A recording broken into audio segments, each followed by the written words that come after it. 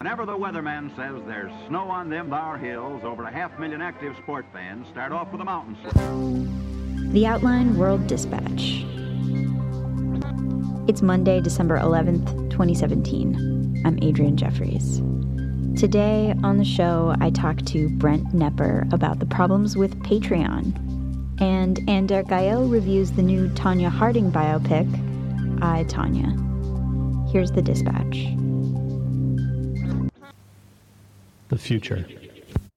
If you listen to any indie podcasts or follow photographers on Instagram, you've probably heard of Patreon.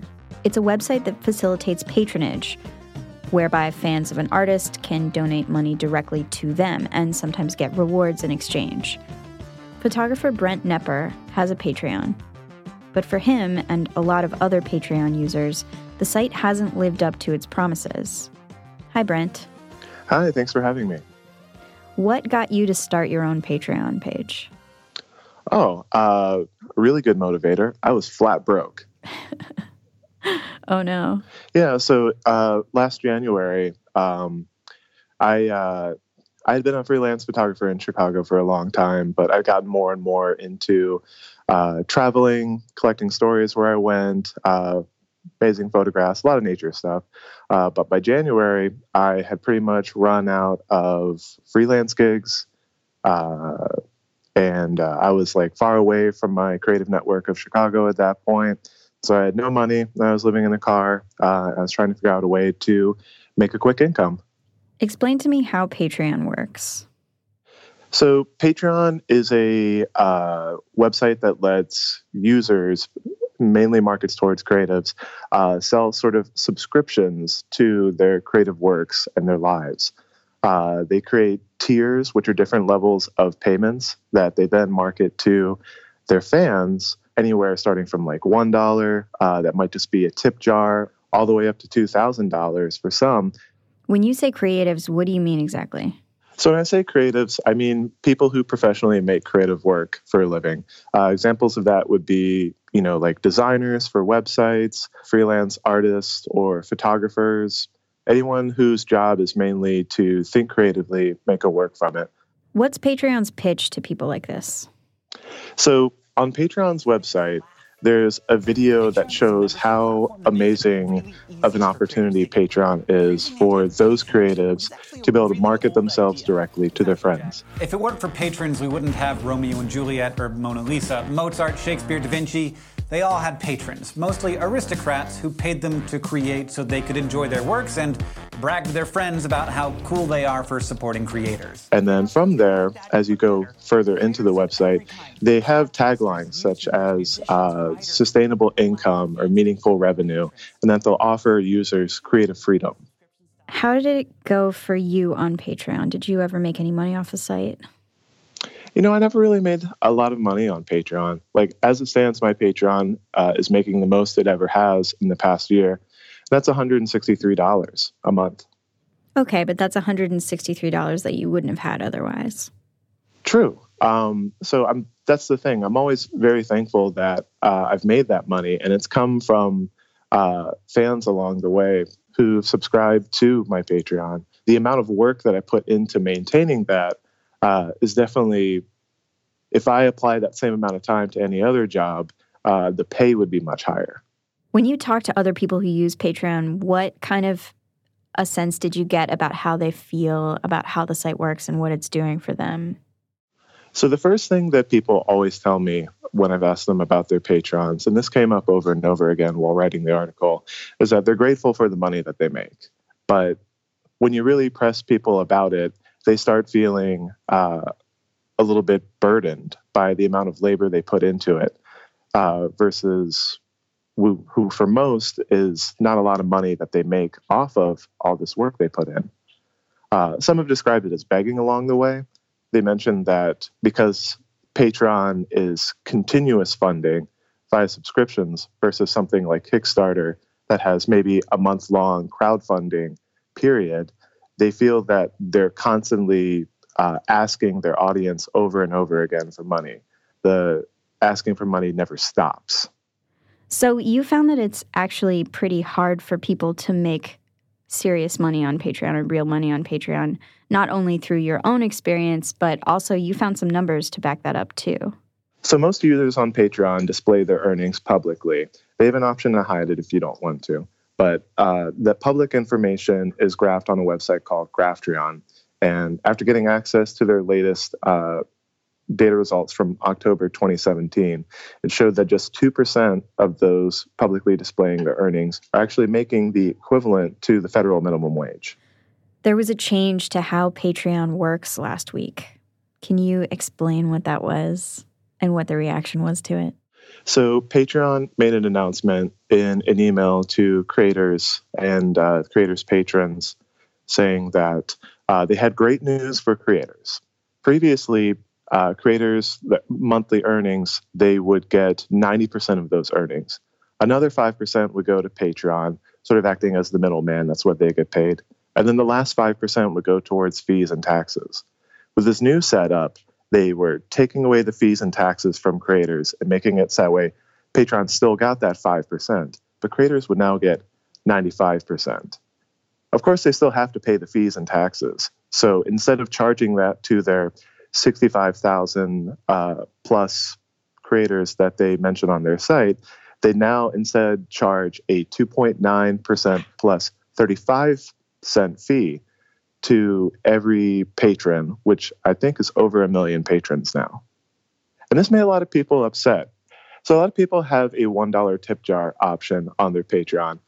Doesn't really give anyone access to any additional content. It's just a way of fans to support the artists with a very small amount.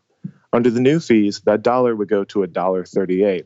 So this latest change is kind of another hardship, potentially, at least that's how Patreon creators are interpreting it, in what is already a pretty difficult system to make a living wage through.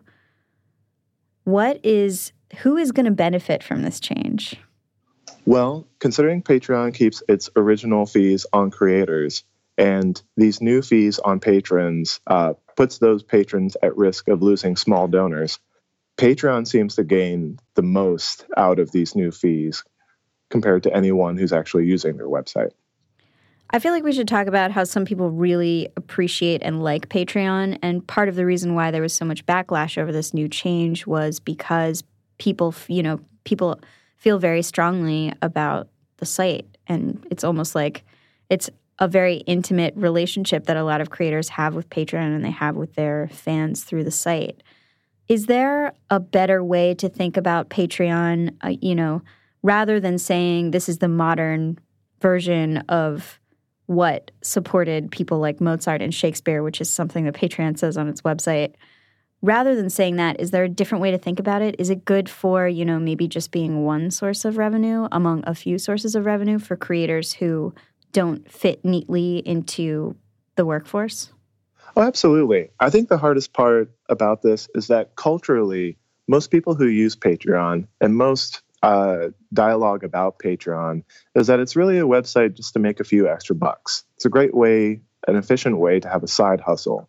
Given the fact that 98% of people can't support themselves on it, they need to have a full-time job anyway. The issue is what Patreon says on its website is not, hey, this is a great website to make a few extra $100 a month. What they're offering is this is a way to change your life. This is a way to get complete creative freedom and to really pursue your art. Will you be sticking around on Patreon? I will. I'm not complaining about the extra $163 I make a month. And also at this point, the people who support me on Patreon, they've been doing it since January. I've been giving them these stories, and I don't want to stop giving that to them. Brent Knepper is a traveling photographer and writer. You can see his work at BrentKnepper.com. That's Knepper with a K, and the link is in our show notes. Thanks, Brent. Thank you. Culture. I can remember hearing about Tonya Harding almost as far back as I can remember anything. And the question is whether 3 moves into the program, she will do a triple axel. When I was barely a year old, she became the second woman ever to land a triple axel in international competition. Good girl!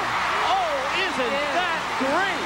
The first time an American, only Midori Ito, has competed completed a triple axel in competition. Oh, how nice! How terrific! And I was 3 when Nancy Kerrigan was attacked on behalf of Harding ahead of the 1994 Winter Olympics. A still jittery Kerrigan said she never got a good look at the man who attacked her after yesterday's practice. All she felt was one real good whack on her right knee. Now there's a new biopic about Tonya Harding called I, Tonya. What kind of friggin' person bashes in their friend's knee? Who would do that to a friend? I went in expecting a mostly factual account of the skater's life, maybe with some sex scenes thrown in for box office appeal. Instead, the film presents an unstable narrative that questions its own authority at every turn. There's no such thing as truth. Everyone has their own truth. There are many sides to the Kerrigan attack. That's what kept us glued to our TVs over it. I, Tonya acknowledges these perspectives, and it skips a lot of the boring tropes of the modern biopic. Ultimately, the movie leaves it up to the viewer to decide who to put their faith in.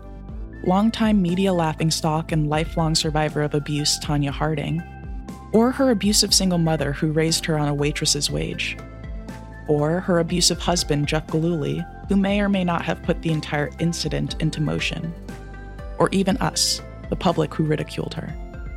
The film recounts the early days of Harding's and Gillooly's relationship. Her account of domestic violence is denied and destabilized by those around her, just like how it goes in real life.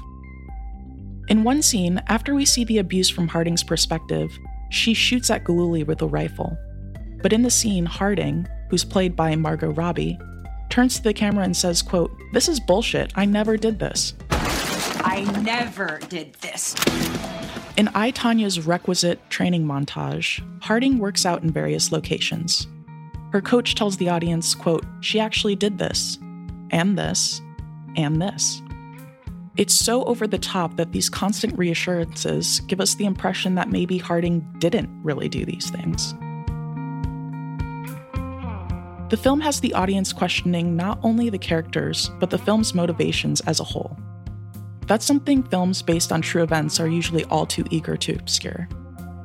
We also see the characters working to destabilize each other's handle on reality.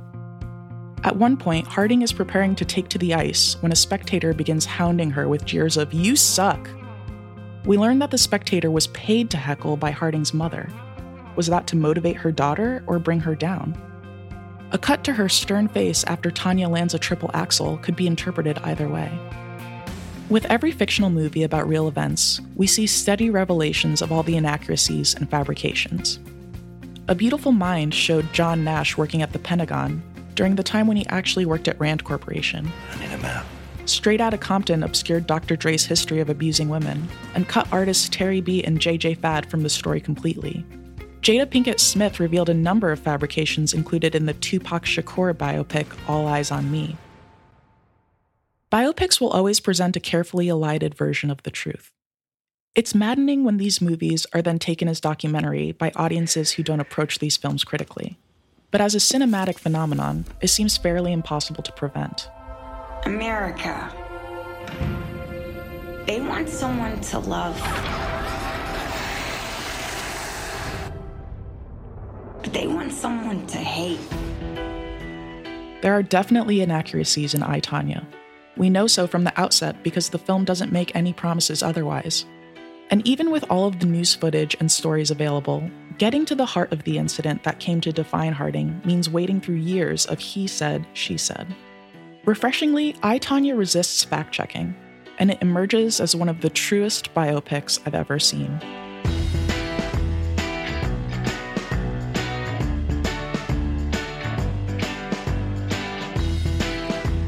Anne Derek Ayo is a staff writer here at The Outline.